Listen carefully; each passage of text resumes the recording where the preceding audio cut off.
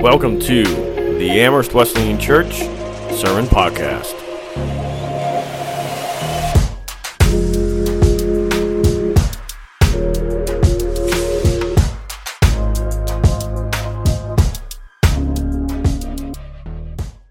Many of you know that I have two little boys.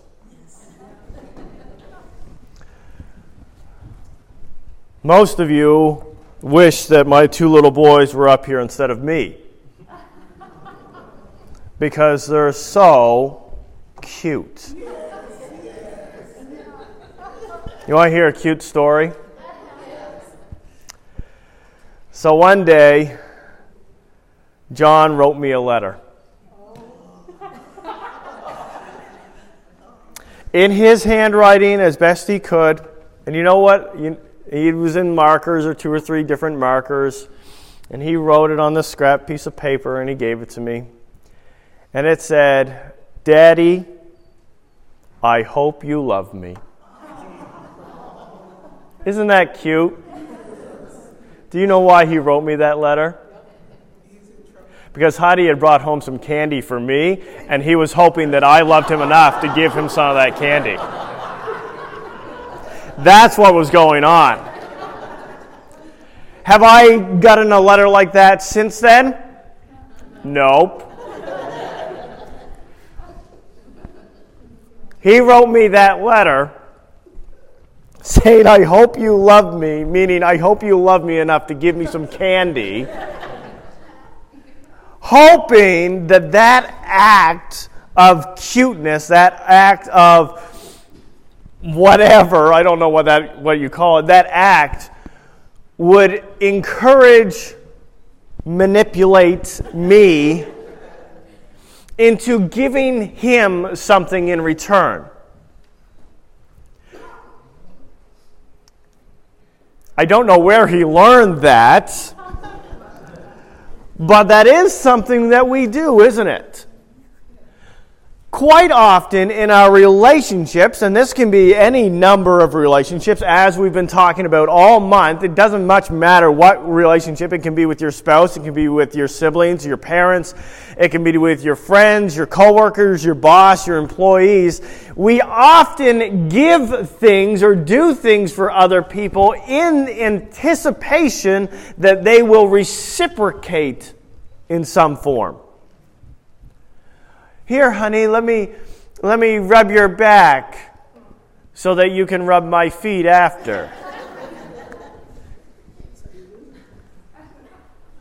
"Here, I bought you these earrings so I can go get that motorcycle."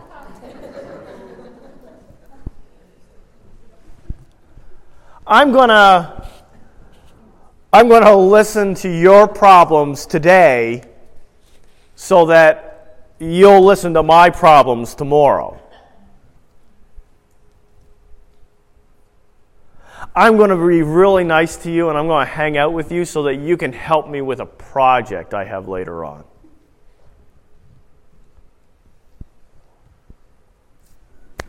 We do things for other people very often with strings attached. We do them because we want to get something from them, don't we? Like John, he wrote me that letter, not simply because he wanted... No, the letter didn't say, "Daddy, I love you a lot." It said, "Daddy, I hope you love me." We so often do things, and they may be very kind, and they may be very nice, and they may be very valuable, but there is a certain expectation in our actions that we feel that if we give something to someone, then they should give us something in return. Something good, something valuable, something of equal value in return. Paul wrote to the church in Ephesus, and he said this. He said, Slaves, obey your earthly masters with respect and fear and with sincerity of heart, just as you would obey Christ. Obey them not only to win their favor when their eye is on you, but as slaves of Christ, doing the will of God from your heart, serving wholeheartedly, as if you were serving the Lord, not people, because you know that the Lord will reward each one for whatever good they do, whether they are slave or free. Now, little side thing. Paul is not saying there should be slavery like in the 16 and 1700s. That's not what he's talking about. Okay? Don't get distracted by all those questions. That's not what we're talking about today. I'm not saying that we should have slavery, and Paul wasn't saying that we should have slavery. But what he was saying was that as we exist in whatever form, whatever relationship we exist in, there are certain relationships that say, you know what, you're in a serving, you're in a giving kind of position. It's your responsibility. You should not be giving just so that you can get something in return. You shouldn't be just doing your best job because that will give you the reputation. You shouldn't just be doing the things that are good for the other person when they're watching so that you get good favor, you get something in return. He's saying we should actually function a whole lot like we are actual slaves of Christ. Now is that maybe a little harsh? Maybe a little extreme? Maybe. But if you flip the page, literally it's one page in my Bible, Philippians chapter 2, starting in verse 3, Paul writes to the Philippian church. He says this, "Do nothing out of selfish ambition or vain conceit.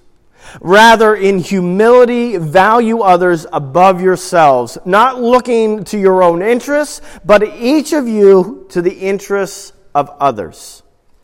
In your relationships with one another, have the same mindset as Christ Jesus, who, being in the very nature God, did not consider equality with God something to be used to his own advantage. Rather, he made himself nothing by taking the very nature of a servant, being made in human likeness, and being found in appearance as a man, he humbled himself by becoming obedient to death, even death on a cross." See, Paul may be saying, you know what, we are supposed to live like slaves. We are supposed to live as slaves to Christ, and we are supposed to serve other people. And that's kind of extreme, that's pretty heavy, that's pretty hard. But then in another letter he says, yeah, but Jesus did it first. Jesus has already done this. This isn't something new. And I am not asking you, Paul is not asking you, God is not asking you to do something that Christ has not already done himself. Here's the point. Life is not about you. You are here to give, not get. Let me say that again. Life is not about you. You are here to give, not to get. Let me explain it this way. What's this? Watering can, watering jug, something. How much good is this watering jug if I fill it with water and just sit it right there?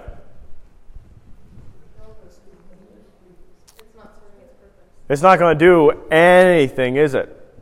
It's going to be full of water, and it's going to sit there, but that is not what it's for. That is not what it was made for, and that is not why it got filled up. You fill up one of these watering cans for the sole purpose of being able to bring it someplace else and to pour it out on other things. Sometimes it's plants, sometimes it's children, sometimes it's people you don't like. But the sole purpose of this existing is that it would be filled up with water and then poured out on other things. You're like a watering can. Life is not about you. You were built to give, not to get. Now, let me give you a disclaimer. I gotta say this. Watering jugs are also only good if, one, they are filled with water, and two, they don't have leaks. If there's a great big hole in this, you're going to put the water in, it's going to spill out all over your feet, all over the deck, all over whatever you don't want to water, all over the kitchen floor. And by the time you get it to your plants, your flowers, your carrots, your celery, whatever it is that you're supposed to be watering, there won't be anything left to give. What do I mean by that? If you are in the spot in your life where you are just totally empty, I'm not saying that you need to run on empty all your life. That's not what this is. You need to be filled up in order to pour out. And I'm also not saying that if you're in a position where somebody is constantly robbing your life, robbing your joy, robbing your happiness, robbing your energy, and it might be a relationship, it may be a person, it may be a job, it may be mental illness or depression, and something is just totally sucking the life out of you, and there's a hole in your can, and you can't even get to the plants to water them. I'm not saying you have a first responsibility there. Your first responsibility is to patch the can, and then you need to get filled up. And once there's water in your can and your can is stable, then you can give. And so I've got to point that out. We got to make sure we're clear on that. But that doesn't change the fact that this can should be filled and it should hold water because it exists to give, not to get. That means that in your marriages, you need to stop keeping score or making those imaginary bills in your mind. You know what I'm talking about. When you do something for your spouse or significant other, and you hold that account in your brain and say, well, I did this, I did the dishes this many days, or I've taken care of the kids this many days, or I went to the store and did these things, or I cleaned up the garage, or I've been working this many hours, and because I've done that much, they owe this much, and so we need to stop that. The score, the bills, you need to stop it. Life is not about you. You exist to give, not to get. You need to think about your spouse, your significant other, and consider how can you actually bless them and keep blessing them. It means that in your friendships or in your family relationships, you need to stop looking for the bargain. Looking for the cheap way to get something out of those relationships. What do I have to do in order to get my sibling to pay attention? What do I have to do in order to get my friend to play with me doing the game that I want to play with? What do I have to do so that they watch the movie I want to watch? What is the bare minimum of what I have to do in all of these other relationships to get out of it what I want to get out of it? And you've got to consider and you've got to realize that you exist to help fulfill those people. Because life is not about you. You exist to give, not to get. So you need to stop looking for the bargain, the cheap way out.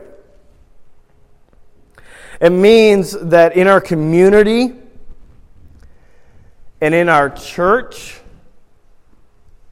we need to stop asking the question,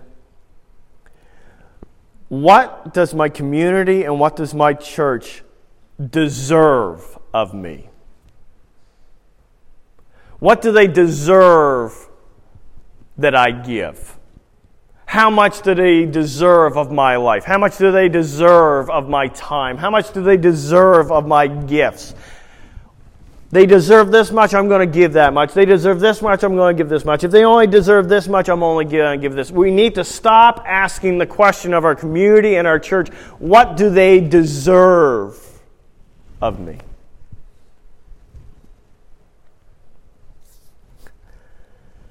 And just go make it better. Because life is not about you. You are here to give, not to get. Over the past 15, 20 years, those moments in my life when I have embraced this reality have been moments that have not only affected those around me, but have been absolutely transformative for myself. I can think of a few times when dealing with friends or dealing with Heidi or other situations where I was in the place where I had already given enough. And I can remember standing there or sitting there and thinking, you know what, I've already given what is reasonable. I have given what is sufficient. I have given more than what most everybody else has given in this situation. I have given enough. And when I have taken that and said, life is not about me, this is not why I'm here, and I have given that more, taken that step, something is radically changed. It's like some kind of stronghold in my own heart and mind got shattered, got broken, and I gave beyond what was enough. And all of a sudden it became so much clearer that life wasn't about me. It became so much clearer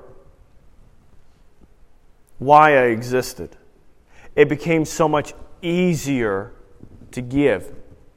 All of a sudden, something shifted inside of me where it was like I was being filled up faster than I was pouring out. All of a sudden, I took that step, and instead of feeling like I'm running on empty and giving, all of a sudden it felt like I was overflowing. There was more water in my can than I was able to pour out. As fast as I was giving it, I was getting filled up faster. When we take those steps of obedience and we embrace this truth and we start to live like Christ, something changes inside of us.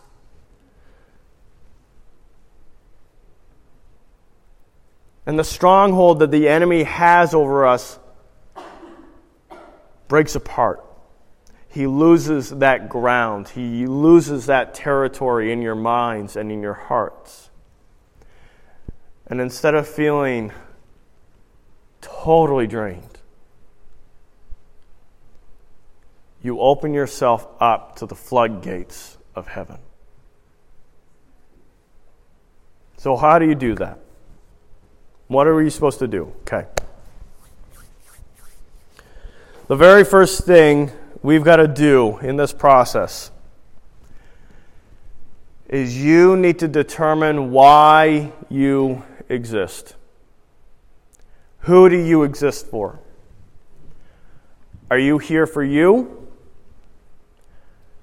Are you here for your family? Are you here for your friends? Are you here for Christ? And you've got to make that decision. If you're still like, I don't really know, then the rest of this isn't going to matter. The first thing you got to do is you've got to make that definitive decision. Why do you exist? Why are you here? Are you here for you, or are you here for others? And as long as you think that you are here for you, don't bother with these other steps, because you're not going to get anywhere. Christ came and made the statement in His own life that He was here for you. And He's calling on us to say, you need to make the same decision. Life is not about you. You exist to give, not to get. And so the very first thing is you've got to make that decision. And if that's making the decision right now to follow Christ for the first time, or you've been pulling away from Him and He's calling you to get back on track, then that's what you've got to do. That is the very first step. You've got to decide who it is that you exist for. Why are you here? Who are you here for? The second thing you've got to do is you've got to take care of your bucket. If there are holes in your bucket, get them patched. Get them fixed. If you're in a bad relationship and that person is stealing from you, they are abusing you, they are violating you, they're pulling all your life and joy, you've either got to fix that relationship or get out of that relationship. But you got to patch that hole. You got to do some work to get that hole patched, because as long as you're leaking, you're not going to be able to give effectively. And the second thing you got to do is you got to make sure that you are getting your can filled. If you're going through life and you don't have healthy relationships, you don't have good people in your life, and you don't have anyone or anything investing in you and making sure that you are healthy in a healthy spot, and if Christ is not pouring into you and you don't have time set aside to pray to Him and to hear His Word and to worship, and for Him to pour out His love into you and to give you grace and to give you mercy and to give you His blessing and His presence. Jesus took time away from the disciples, away from the crowds, to be alone so He could be filled up. If you don't do that, you're not going to get filled up. That is the thing you've got to do, is you've got to make sure that you are not leaking all over the place. Nobody likes to leak all over the place.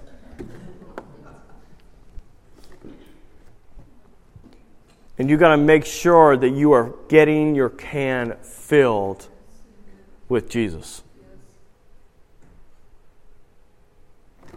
So decide why you're here. Take care of your can.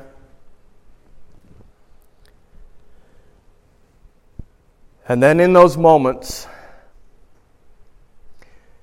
you've got to push yourself to give more than enough. More than enough. And you know what I'm talking about. You have been in those spots. You've been in those situations with your boss. You've been in those situations with your employees, with your neighbors, with your spouse, with your kids, with your parents, classmates. And you've been there and you've looked at it, and logically, rationally, by all measures of the law, you have given enough. You could walk away and your conscience would be totally clear because you have given enough.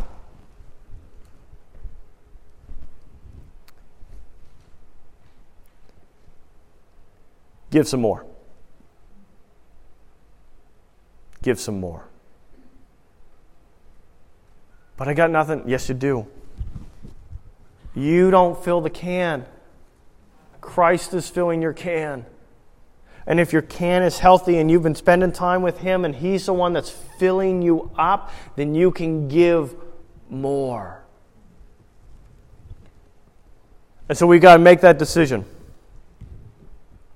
We got to take care of our can, take care of our hearts and our lives, and then we need to give more than enough. The worship team is going to come up. They're going to close in a song.